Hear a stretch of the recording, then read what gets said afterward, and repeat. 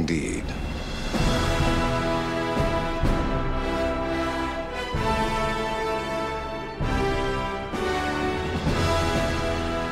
Get into Gate. This is episode 170. Yes, we are talking Stargate SG-1. And yes, the music, we are talking Endgame. My name is Mitch. Joining me, Matty Gibson. I've never talked to you with an erection before. This is interesting. No, don't lie. That's not And the voice there, just like in Avengers Endgame, out he comes of the portal with his Zoom. It's Black Panther, Brendan Gibson. He's back! He's back! Back from Wakanda. Just like when Black Panther showed up, I shed a tear. I really did. And now we've all got erections. So, Maddie, you're not alone. This is a weird way to start a podcast. Welcome back, Brennan. We missed you. Thanks, but, mate. you know.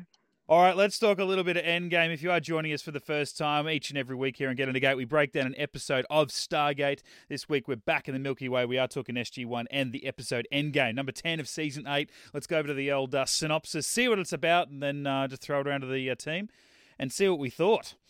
When the Stargate disappears in a flash of light, Carter and Jackson's investigation leads them to an industrial warehouse storing VX rockets and vials filled with what appears to be nerve gas. Meanwhile, Teal'c discovers the mass deaths of Jafar spread across 4 planets. Could this horrifying event be connected to the gas? What a weird synopsis and a weird way to end. But there's that, directed by DeLuise, and for reasons which we'll get into a little bit later because it makes it a little bit more fun, written by Joe and Paul, old mates. We spoke about them last week in Stargate Atlantis, but they're back this week. As soon as Carter was in jeans and a black shirt, I'm like, this is Joe and Paul. I'll see. As soon as I saw the fact that the Stargate was stolen, so we couldn't actually go through the Stargate at all, I'm like, that's a Joe We and need Paul. to be on Earth so bad. Let's remove the Stargate entirely. Yeah, let's get make rid it of impossible. Beam it out. We don't need it. We don't need a Stargate on a show called Stargate. Come on now. Not Before all that, though, what I really loved, the opening scene, pre-credits, it's kind of the scene we've always talked about wanting. We want to know what happens. Like we've always joked, if we worked in SG-1 or in the SGC, we do the night shift and we be those guys that get a little drunk and just dial up and go hang out in another planet, go and sleep with some aliens and come back before anyone's any the wiser. And we actually get to see that. And Walter's there and, they don't get to have as much fun with it, but at least they're talking about it. So I actually like that we've got to see something that we've, I don't know, have we ever seen that sort of shit before? And old mate there, he's definitely sent something. Like, he's sent Malps to weird planets or done. He's definitely opened the gate to somewhere he wasn't supposed to. He's definitely jacked off into the event horizon for sure. Just dialing up that prisoner's planet, being like, "Who wants lunch?"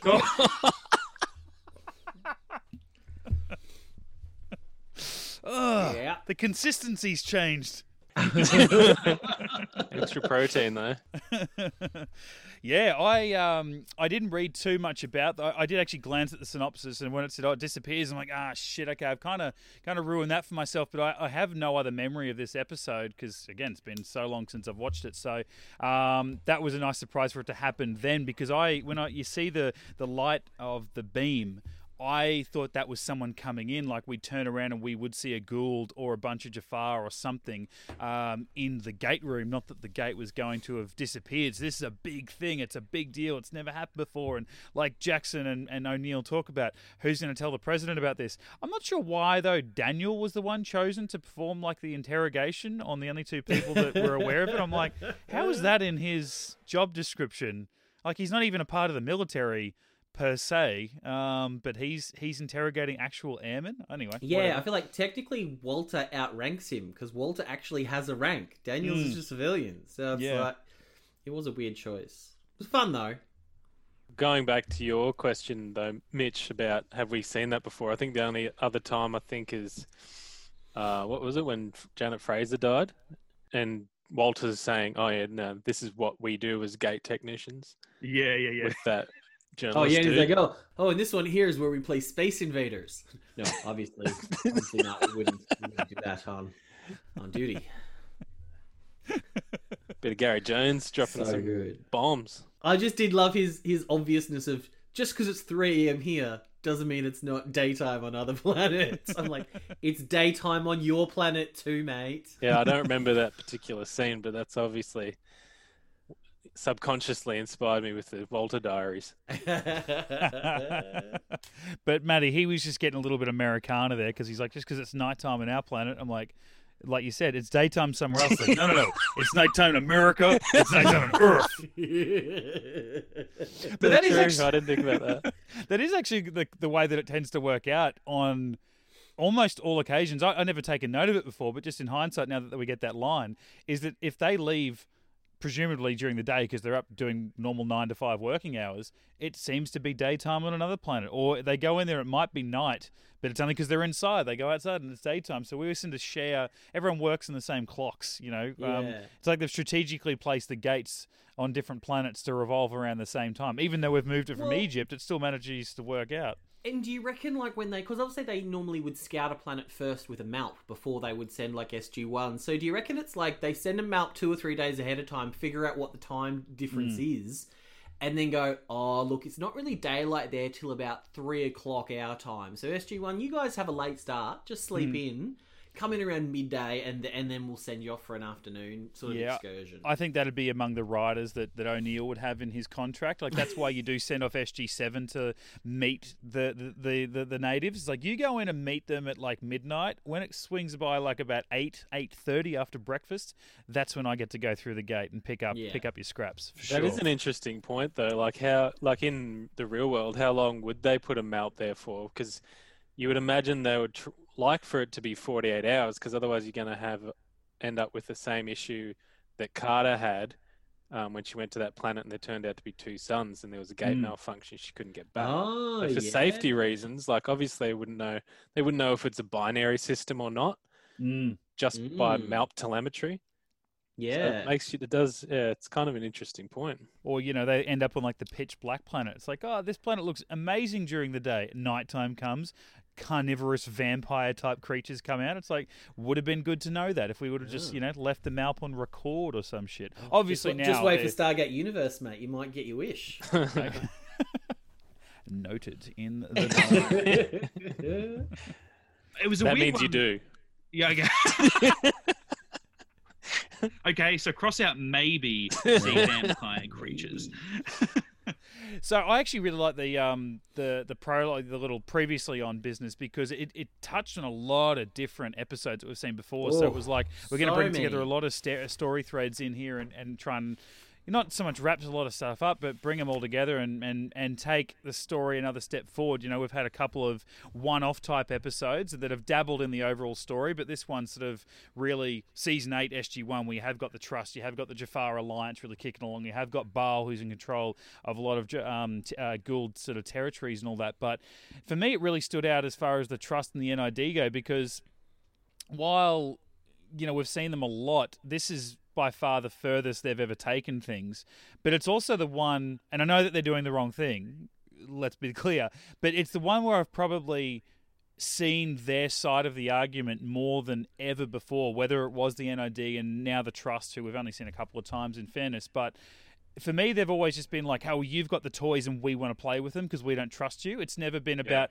they've used the end game as a point in the argument, but it's never been the definitive argument. Whereas this one was like, we're not even trying to like take over the SGC anymore. We're not even trying to steal little bits and pieces of technology. We're going to steal it all. We're just going to do it as a 3-person, 4-person, however man job up in space if we have to, and just kill millions of these motherfuckers, and then we'll be done with it. And you can have the gate, and you can go on your little explorations and eat your pizza pies and whatever, and root all your alien women. But we're just going to go out there, kill the danger. And I'm like, look, you're taking things too far. You are killing millions of Jafar. You're pissing Teal'c off a lot, but I can, you know, it's gone beyond politics by this point. You've got what you needed, and you're going for it. So I don't like what they were doing, but I kind of saw their reasoning more than I ever have before.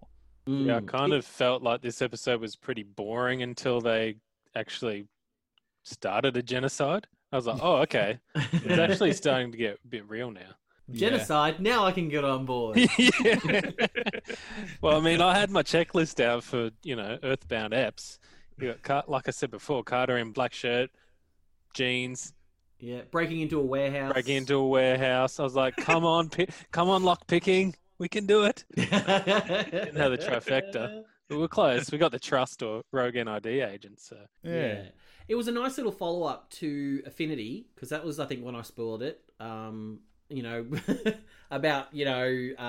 Osiris's Alkesh and the thing they made Daniel solve, like, translate back in Affinity is what they used to get on board. And yeah, you saw them use beam the out, but Alkesh. you didn't see where.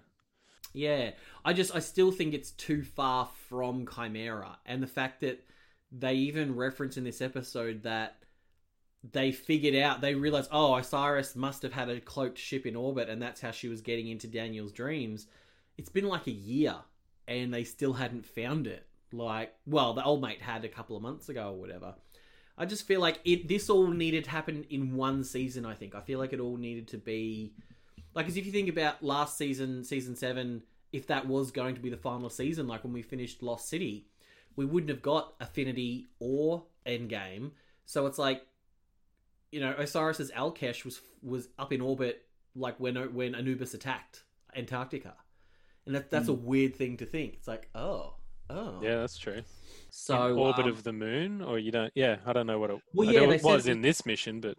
Yeah, they said it was in a polar orbit on the moon. So it's like, is that where Osiris parked it? Or is that where the Trust parked it once they got access to it? Like, because they couldn't access the hyperdrive, but were they able to access just like the normal like maneuvering thrusters and put it and hide it over in at the moon? It's not really said. It could be either or, I guess. Yeah, I find it weird that they would have just given that hand device to Area 51 instead of Carter tinkering with it. Because I feel if that Area 51 dude could figure it out, I'm pretty sure Carter could have. Yeah. Yeah. It almost smacks to me of the writers forgot. Like, when they wrote Chimera, they didn't think about where Osiris was beaming in from. They just, Osiris beams in. And I reckon it's almost something that the fans probably brought up at, like, a convention or a chat room or something like that. And then later on in Season 8, then the writers were gone, Oh, yeah. oh, shit, okay, yeah. Let's write some episodes. I did have a few issues with continuity. I think once the gate got beamed out and it was on the Alkesh, Tilt couldn't gate home, apparently, even though the gate was in orbit of Earth. I saw the same thing. You've got to, like, I had to turn the subtitles on and really listen. So what happened is he got a return signal. He got a no-go signal on his GDO. Really? Because Yeah. I just heard Carter say, oh, when Tilt won't be able to make I thought she said when Tilt won't be able to make a connection. Yeah, she said that, but he was at, because obviously Carter didn't know where the gate was. So when he gets to the Alpha site and he's talking to Colonel Pierce says, yeah, they dialed Earth as well, made a connection and got a hold signal, but there was no radio and they thought it was weird. Like, so everyone's been able to dial to Earth, but the Trust has been putting like a no-go GDO signal on it. Right. And that was enough. But I'm like, this whole thing could have been solved if the Alpha site had a MALP and they just set it up Yeah, through. true. And they would have seen that they were on board an Alkesh, you know? Well, yeah, that's what I'm Yeah. wondering. Were they alluding to the fact that it was because the cloak was up, or... Yeah, obviously the gate was in orbit the whole time, so they could have dialed in. And so you have to really pay attention to that scene. I had to listen to it like 3 times with the subtitles on to kind of figure it out. Because Carter's saying one thing and then Colonel Pierce says what actually happened. So it's a bit too convoluted, I think. Yeah, there's a few convoluted things in this. Yeah. Like for me, the worst bit of writing was the fact that Carter beat the shit out of that guy with a hands tied behind her back, which is boss. I don't think I have a problem with that writing. But basically, like Tilt comes in, shoots that dude. SG-1 secure the Alkesh, and all they have to do is just shoot that one unaware Asian girl. Why should And I be instead of Asian? shooting with the Zat, they just decided to put the beacon on the gate and get the hell out of Dodge. Yeah. It's like, I understand they're trying to throw up the idea that O'Neill's having a struggle with deciding to shoot the ship or save SG-1. But the thing is, like, they beamed out, but they still didn't shoot the Alkesh. So it's just like the Trust lived to see another day. Yeah. And to me, I didn't realize how long Jack actually froze. Like, he legit froze. I think there was a dramatic hold for a second. Yeah, and it almost feels like they cut away and then cut back and like reused the same part of that hold because it just felt way too long. Yeah, that was dumb. Yeah, it wasn't But I just feel like they could have, like, did they know Prometheus was there? Maybe Daniel knew, but Carter wouldn't have. The Prometheus. Yeah, good point. Prometheus, like here, he should have known that Prometheus was at least looking. Obviously, we didn't hear Daniel tell that to Carter, but Carter thought, "Oh, let's put the beacon on just in case someone might." Like, what was SG-1 thinking? Were they just afraid of hyperspace travel? Basically, Carter says, "Oh, we're going into hyperspace. Quick, let's put the beacon on the gate and bounce." Was it something to? Because I was going to say Daniel could have like any systems they were locked out of. Daniel could have translated because that's how they got access to partial systems anyway. But it was when Daniel like shot the crystal tray. Did that do something to the ship? The whole idea of Daniel going up there was so he could translate the passcodes, but obviously he gave them the key and they've changed it to their own password. So he's just gone screw it, shoots it with the Zat, which kills the cloak, basically renders them useless. And then did it gets damage captured. more than the cloak though? Like, is that why Sam was so? Yeah, I think it quick was to like wanting they were to get down out to of there? 25% power or something. Yeah, and she was worried that they wouldn't even survive like a hyperspace jump or something. Right. But yeah, it was very odd. Yeah, I just feel like they could have just stayed on the Alcash, shot that girl in the face with the Zat, and then have a sweet ride and the gate. Yeah. Well, I guess that's the other thing too. Like, it took them how long to get rid of the Alcash from the other guys? You know, when they ended up chopping it up for parts and giving it to Prometheus, and it's like, I guess they realized it's like, oh, there's another Alcash that we probably shouldn't have, so let's figure out a way for us to get rid of it. And this is what they came up with, and I was like, meh. It'd just be cool for SG-1 to have an Alcash whenever they want. Right? It'd be awesome. Specifically theirs, like especially after the way this would have been airing. We've already got the SGA team. Well, they've got their puddle jumper. So, well, we're going to need a cool ship for SG-1. Like theirs only like Teal can deck out a little space, you know. Daniel can nerd it up somewhere. Like it could just be theirs. That would have actually been fun. Like I wouldn't have given them too much, you know, superpowers, but at the same time, they're still stuck down doing exactly what they do. Yeah, I mean, it wouldn't have been too bad because it's not like a puddle jumper where you can go through the gate with it. It's still a long-range bomber, so they'd have to... What is that? Yeah, it has hyperspace. They never used to, right? In Season 4 and stuff? Yeah, they have hyperspace. I know they do now. Yeah, they're kind of like the... Mid-range bomber, I thought. Yeah, so they're the best of both worlds in that they've got hyperspace and shields, whereas gliders don't have hyperspace or shields, but can, you know, go through the atmosphere and stuff. So it's kind of like a hybrid between the two almost. It's got the best of both worlds. Well, of all three, including the fact that it's got a cloak like a cargo ship. Yeah, so that would have just... Obviously, better travel to go through the gate because it's faster, but if they're ever in need of it, they can just jump on it. It would have been cooler, I think, if they'd planned ahead a little bit and it's like... kept it, stored it at the alpha site, like in orbit at the alpha site, and then maybe it came into play in the season finale, like they needed it for something there, or you know, and it got destroyed for saving the Earth or something like that. I think would have been really, really cool. Yeah, something instead of the Trust get it, because I hate the Trust. Yeah, every time they're involved, I'm just like, oh, this is boring. And there's at least 20 minutes of just misleading nonsense. Yeah, plus, old mate, that's Frotak's back. That's Frotak, the guy. Yeah. Like, that's, you know, the guy that was cuckolding Teal'c back in season 2. And then it's also just like, and this is, and you know much I hate to use this term, but this was the mid-season finale. Like, so like, if you're watching this in real time, when it aired, this is the big episode until there's like a gap over the Christmas break or whatever it is. And it's like, I guess they probably would have showed next week or next, you know, time on Stargate SG-1 where Gemini is actually a decent episode.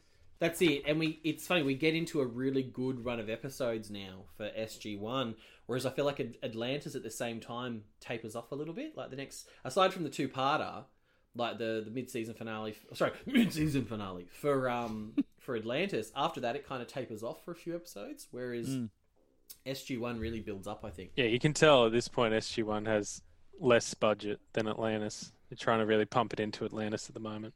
Yeah, definitely. I love the idea of the two members of the Trust, right? You had the chick that was driving the ship, and then you had the bloke that Carter like Chuck Norris in the face with her hands tied behind her back, like you said. Oh, the guy Brennan. that went to the bathroom. Yeah, I love that. Like, what was necessary for him to have to walk back in and see Daniel and go, how did he get here? Because like when Frotak left and said, you stay with her, and it's like, okay, yeah, what's the prisoner? Like, she's tied up, but she's not tied to the ground or anything. And then Daniel sits next to her and is like, hey, yeah, we're both here tied up, whatever, and Frotak's watching them. And then old mate, comes back from the bathroom, doesn't leave his paper towel in the bathroom like some disgusting, and brings it with him. And then he's like, oh, how did he get here? And then they have the conversation that I feel they could have had Frotak just walked Daniel in and put him down in the first place. But anyway, that's Peter DeLuise. That's Peter DeLuise going, look, your motivation for this scene, you've just taken a massive shit in your alien toilet for the first time. Well, that's toilet true. paper. Jafar don't use toilet paper, so you've had to use you've had to use your bare hands to scoop it all out. Couldn't figure out how to use that weird bidet thing. Yeah, you didn't know how to work the 3 seashells. So you've come back wiping your hands off, about to tell everyone about, like, well, do not go in there. Or maybe he just, took a shit in the rings, like we've said, and he's ringed it out. Or he's embarrassed because he went off for a little toilet wank, and he's come back and he's like, shit, people are in the room. Like, this is this is when you want to come back and just have 5 minutes to myself, That's when, and you're like, oh, they know. Mate, they definitely know. Look at you, you sicko. Kind of confusing how the Jafar die straight away. Yeah, I was wondering about the biology behind that, because obviously when what was it, Zarin, when she copped it, I'm like, that makes sense, because that kind of is you're attached to the brain or whatever, whereas the Jafar are just sort of like incubating, so it would make sense. But at the same time, it did happen really quickly. Like, I like the idea that even though Teal'c wasn't so sure about the specifics of the drug or the gas, that as soon as she died, he's like, all right, brothers, let's go. It was like he figured, well, hang on, that is a ghoul, that's a Tok'ra. We've probably got another 20 minutes before it really gets into the thing that's keeping us alive. And then when old mate did, which I was sitting there questioning, hang on, was it Mazel? R.I.P. Mazel. Yeah, and I liked him, and I'm like, at least he'll be fine because he's on Tritonin, and then it's like, that's what shit. I thought. No, he wasn't, obviously. So wouldn't Teal'c just go, hey, whip it out, mate? Yeah, just stick his hand straight. Like, that would have been, and then actually get rid of your symbiote. Yeah, that would have been a pretty sweet scene. Like, just bang straight in the pouch, rip out the worm, and then jab him with a needle. And like, I don't know, that would have been like a field dressing type thing. It's like, you're bleeding out. Let's patch you up with whatever we've got. I'm surprised they don't get Tritonin like as soon as they join the 5th column. It's like as soon as you join the rebellion. Yeah. I guess the only thing they could hide behind is like back in Birthright when they sort of trial it on the what are Ishtar's people called? The bitches. I think he's right. Haktil. when they trial it on Haktil, and it's like they say it's got like a 25% mortality rate, like 1 in 4 people die, like 1 in 4 Jafar die by flipping over to Tritonin. Yeah, right. So I could see him hiding behind that, going, okay, if you're a healthy Jafar, don't do it. But you're totally right. It's like once that Mazel's symbiote started dying, whip it out, jam some Tritonin in his neck, and see what happens. That's what I thought he was going to do, especially when he kind of bent over in pain. I was like, Teal'c's going to rip it out and give him some Tritonin. The only thing I can think of is and I think if we, if you said it to one of the writers, they'd probably hide behind the symbiote, when it's affected by the toxin, releases all its toxins and poisons the body. That whole thing that they hide behind. They never say that, but they never say it though, like outright. So it was a little bit too vague for me. And I don't rewatch this one a lot, so I could have sworn we saw Mazel in like season 9 or 10, but obviously we don't. Which is a bit disappointing because I always thought he was pretty cool, and he was come back as Thor, does he? Yeah, he was. He was the Odin hologram, the Thor hologram. But old Zarin, that was who I was talking about back in season 6 with Aiden Corso, the prisoner guy. Remember Martin Cummins? And he was married to a Brandy Ledford. Do you remember that conversation we had? I feel like I recognise the name Corso, but that's about it. Yeah, Kuman. The episode Prisoners. No. The what was it called? The crashed ship in season 6 with the Cerberus. The Cerberus, yeah. And the guy that played Aiden Corso, I told a story about how he was married to an actress. this is who he was married to. He was married to Zarin. Jesus, they're gonna have some hot kids. Well, they're not together anymore. Ah. And then I was reading in the companion, and she actually, because she replaces Michael Shanks's wife Lexa Doig when Lexa Doig goes on maternity leave on her show Andromeda. Brandy Ledford replaced her, and she found out while she was filming this episode, she got the call from Andromeda saying, "Hey, you've got the role. You're going to replace Lexa Doig while she's on maternity leave." As the voice of Andromeda. Well, no, she plays like a different robot, basically. Oh, okay. So yeah, at this point, when this episode was filmed, Rosemary Lamb Shanks was in Lexa Doig's womb. Right. Yes. There's a long way to get there, but we got there. Well, I guess, like, I was just thinking about the fact I was thinking about Michael Shanks there for a second, and then Daniel, like, having to go on that rescue mission. And when he and O'Neill, talking about it before he leaves, and he's like, "Oh, what, you don't think I'm the one to do it? Or am I stupid enough to go do it? I wonder where I got that from." And I'm like, God, this would be a really cool moment for O'Neill to go, "Nah, it's time for me to go back through the gate again. I'm only going to the moon, or I'm only going wherever." But I'm like, obviously it was going to take just the extra couple of days that they didn't have to get him to film that. But I'm sitting there going, the O'Neill that I know this guy's been in charge for however many months, but I still feel like he's not Brigadier General enough to be able to turn away the idea that he could jump through and go help or something. Yeah. Like he was like, "Oh yeah, you shouldn't do that because it seems crazy, but I guess you're going to do it regardless anyway, so whatever, go on through it." I'm like, "No, I want to see O'Neill jump through." I'm the general, so you're going, not me. Which Doesn't would have make been sense. sick for him to bust through, because you imagine the NID then, like, if they care about rank, but just the idea that, like, O'Neill comes through, it's like, oh shit, like, he's here sort of thing. I don't know. Maybe that's just a fanboy in me because we love RDA, but, just would have been sick for that to be the moment that he goes through. Teal'c's big, like, replicator shotgun that he normally Yes. has when the replicators are around. Yeah. Absolutely.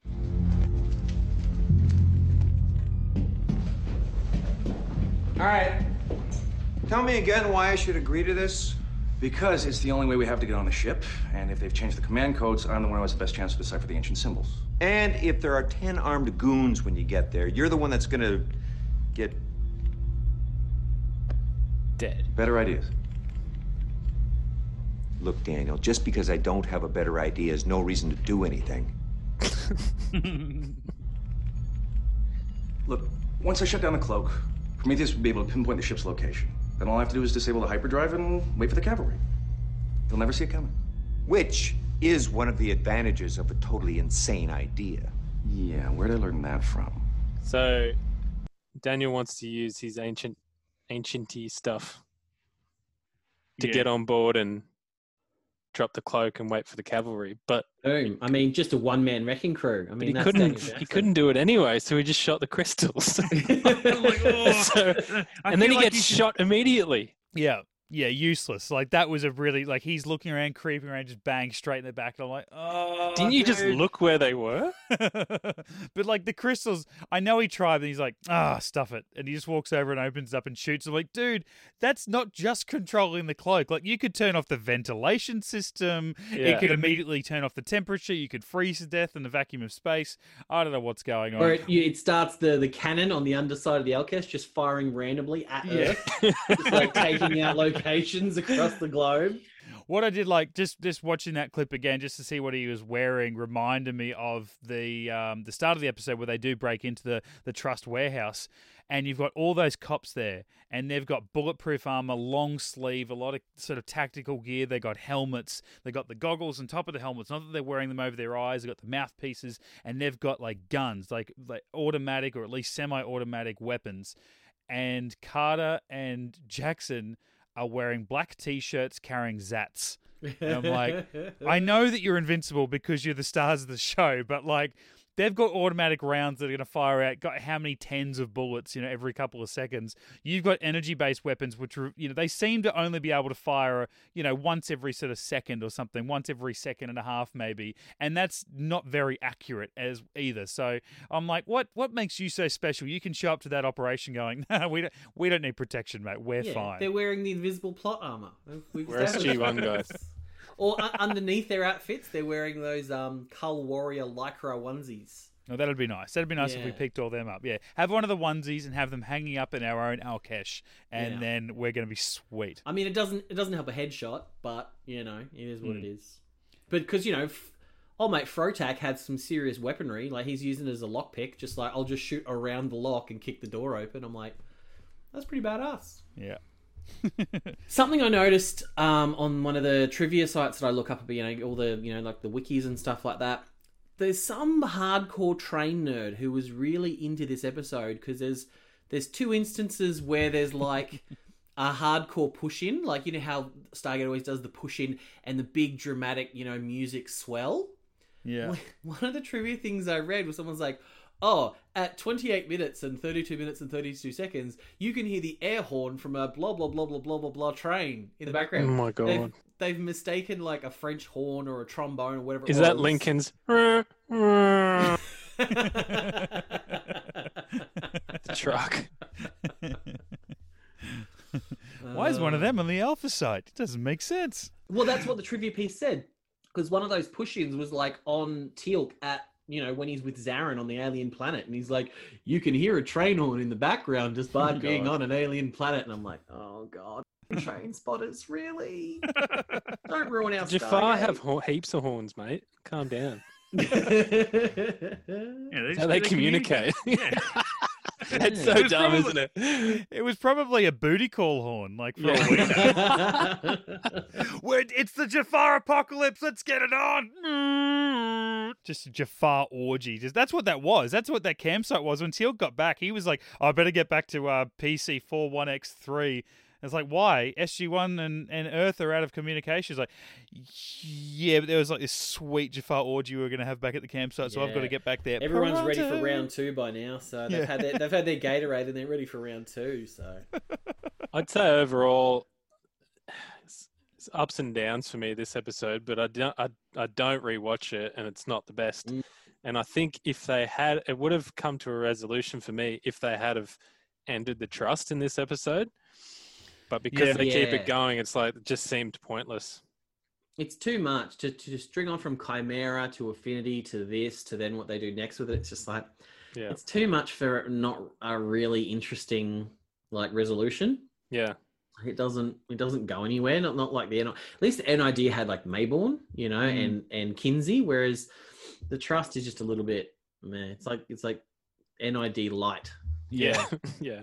They're just there to sprout like, bad guy lines, like that bloke who got kicked in the face, whatever his name was. And, when Carter shows up and he shoots her with the Zat, and then the chick, radios down and he's like, get on down here. And she's like, what is it? We have an uninvited guest. Like, dude, she's your workmate. Like, just go, you wouldn't believe it. Samantha Carter's just shown up. Like, one of the SGC members, SG1 is here or something. It's like, look deep into camera. We have an uninvited guest. And I'm like, oh, God. We know you're a bad guy, mate. You don't need to just speak bad guy. That annoyed me that Carter didn't she knew she was going to get beamed up. She didn't get her weapon out ready or squat down on the ground lowest to be a smaller target. She just kind of like turned around. Who's here? Boom, dead. It's like, who got shot worse, Carter or Jackson? You both failed. Yeah. That was bad. Kind of reminds me of when Brendan was having a go at Weir a couple of weeks ago with it might have been the pilot when it's like, Dr. Weir, you've got to see this, and she's like, there's a lot of things I've got to see a lot of things. Stop annoying me. It's kind of like this. Get like, off this line. This is executives only. Yeah, we have an uninvited guest. And the chick, she's like, what? So our invited guests didn't arrive. Yeah, Like, yeah. on our super Black Ops cloaked Alkesh. Totally. Piece of shit. All right, that's episode 170 of Get Into Gate. We will be back next week. Maddie, I throw to you question without notice. It would be the Atlantis mid-season finale, but it's a two-parter, The Storm and the Eye. So let's do them together. The Storm and the Eye. Bang. Oh, shit. Two-parter for Atlanta. Oh, not the first time, actually. We had the pilot, didn't we? Okay, Yeah. so we can get over your vomit moment for a mid-season finale and immediately back it up. So, okay, let's do that. And then I'm just looking at the my DVD, right? So when I was Googling before the episode that we've just watched, Endgame, it did say the next episode was Gemini, yet on the DVD, the next episode is Prometheus Unbound. So back in 2 weeks. Weird. Okay, so we are watching Gemini as far as our next Yes. SG1 episode? Okay. Yes, technically, I believe believe Gemini and Prometheus Unbound actually take place at the same time. Teal'c and Carter are off doing Gemini while Daniel's doing Prometheus Unbound. So actually, like in world, they take place at the same time. Yeah, cool. It's another one of those ones this year where they've sort of flipped stuff around for the DVD box set, which I don't know why. All right. Well, Gemini in 2 weeks, and next week a 2-part Atlantis season special. So we'll be back next week to talk about that. In the meantime, check out all of our old podcasts if you are joining us for the first time or you're relatively new to Get Into Gate. On your favourite podcasting outlet, just search Get Into Gate, a Stargate podcast. Hit us up on the socials, Facebook, Twitter, and Instagram at Get Into Gate, or drop us a line for our hairy mailbag. Eventually, we'll have to empty that. It feels like it's been a while. Oh, speak for yourself, Getting mate. full. Well, you had an erection at the start of the episode, so it's... No, you had an erection. Okay, I never thought I'd be in... I've never spoken to you. I never thought I'd be in an argument with another guy going, no, you've got an erection. Well, it was the end game music, so my point was I've never spoken to you when you've had an erection before. Oh, right. We've definitely spoken when I've had an erection before. Oh, I was going to say, please. Otherwise, there was a lot of confusion going in my mind. I would have spoken to you differently. Anyway, somehow we were trying to plug that you can email us, getinagate@gmail.com. And if you don't want this podcast to be your end game... No, hang on. Say it with confidence. Say it with confidence. And if you don't want this podcast to be your end game... Absolutely, mate. Check out our Patreon, guys. Patreon.com/getintogate. Yes, and from the looks of it, it is going to be the exclusive place where you can get, drumroll please, Get Into Gate merch. Coming soon. Stop it. Boom. About time, and we're only, season 8? Anyway, that's the exclusive place for that. Join the little hub there and Get Into Gate Patreon page and the Discord as well. Discord, yeah. Check that out as well. It's a hive of activity, so I can only imagine through the wonderful topics we've brought up today about what you guys might be able to talk about on Discord. So I mentioned it as a joke last week, but I'm kind of growing on the idea of doing a watch party of making you watch the first ones, and everyone on Discord can watch you watch live. Yeah, editing the podcast last week, I thought the same thing. I'm like, that might be the best way to do it because we've wanted to do watch parties as part of our Patreon group. We've wanted to do that. It's just COVID sort of, put a little dent in that because we wanted to do it as a group, and then now it's like individual, and it's like, hey, who's the people's choice of Getting a Gate? It's like picking your favourite child, right? So we haven't done it, but no. This whole COVID thing, I still haven't been able to touch you in person. Oh, it's coming. Oh, is it ever? Well, okay, let's cut the erection talk. You're at work. It's too awkward. You'll end up in HR.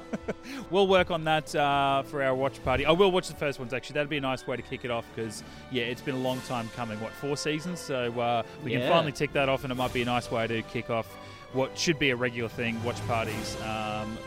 Either pre or post podcast, we'll see what happens. So we'll get them going. So otherwise, we'll see you back next week for some Stargate Atlantis. A big welcome back to Brendan, and we'll see you next week, Manny. Bye bye. Get Into Geek.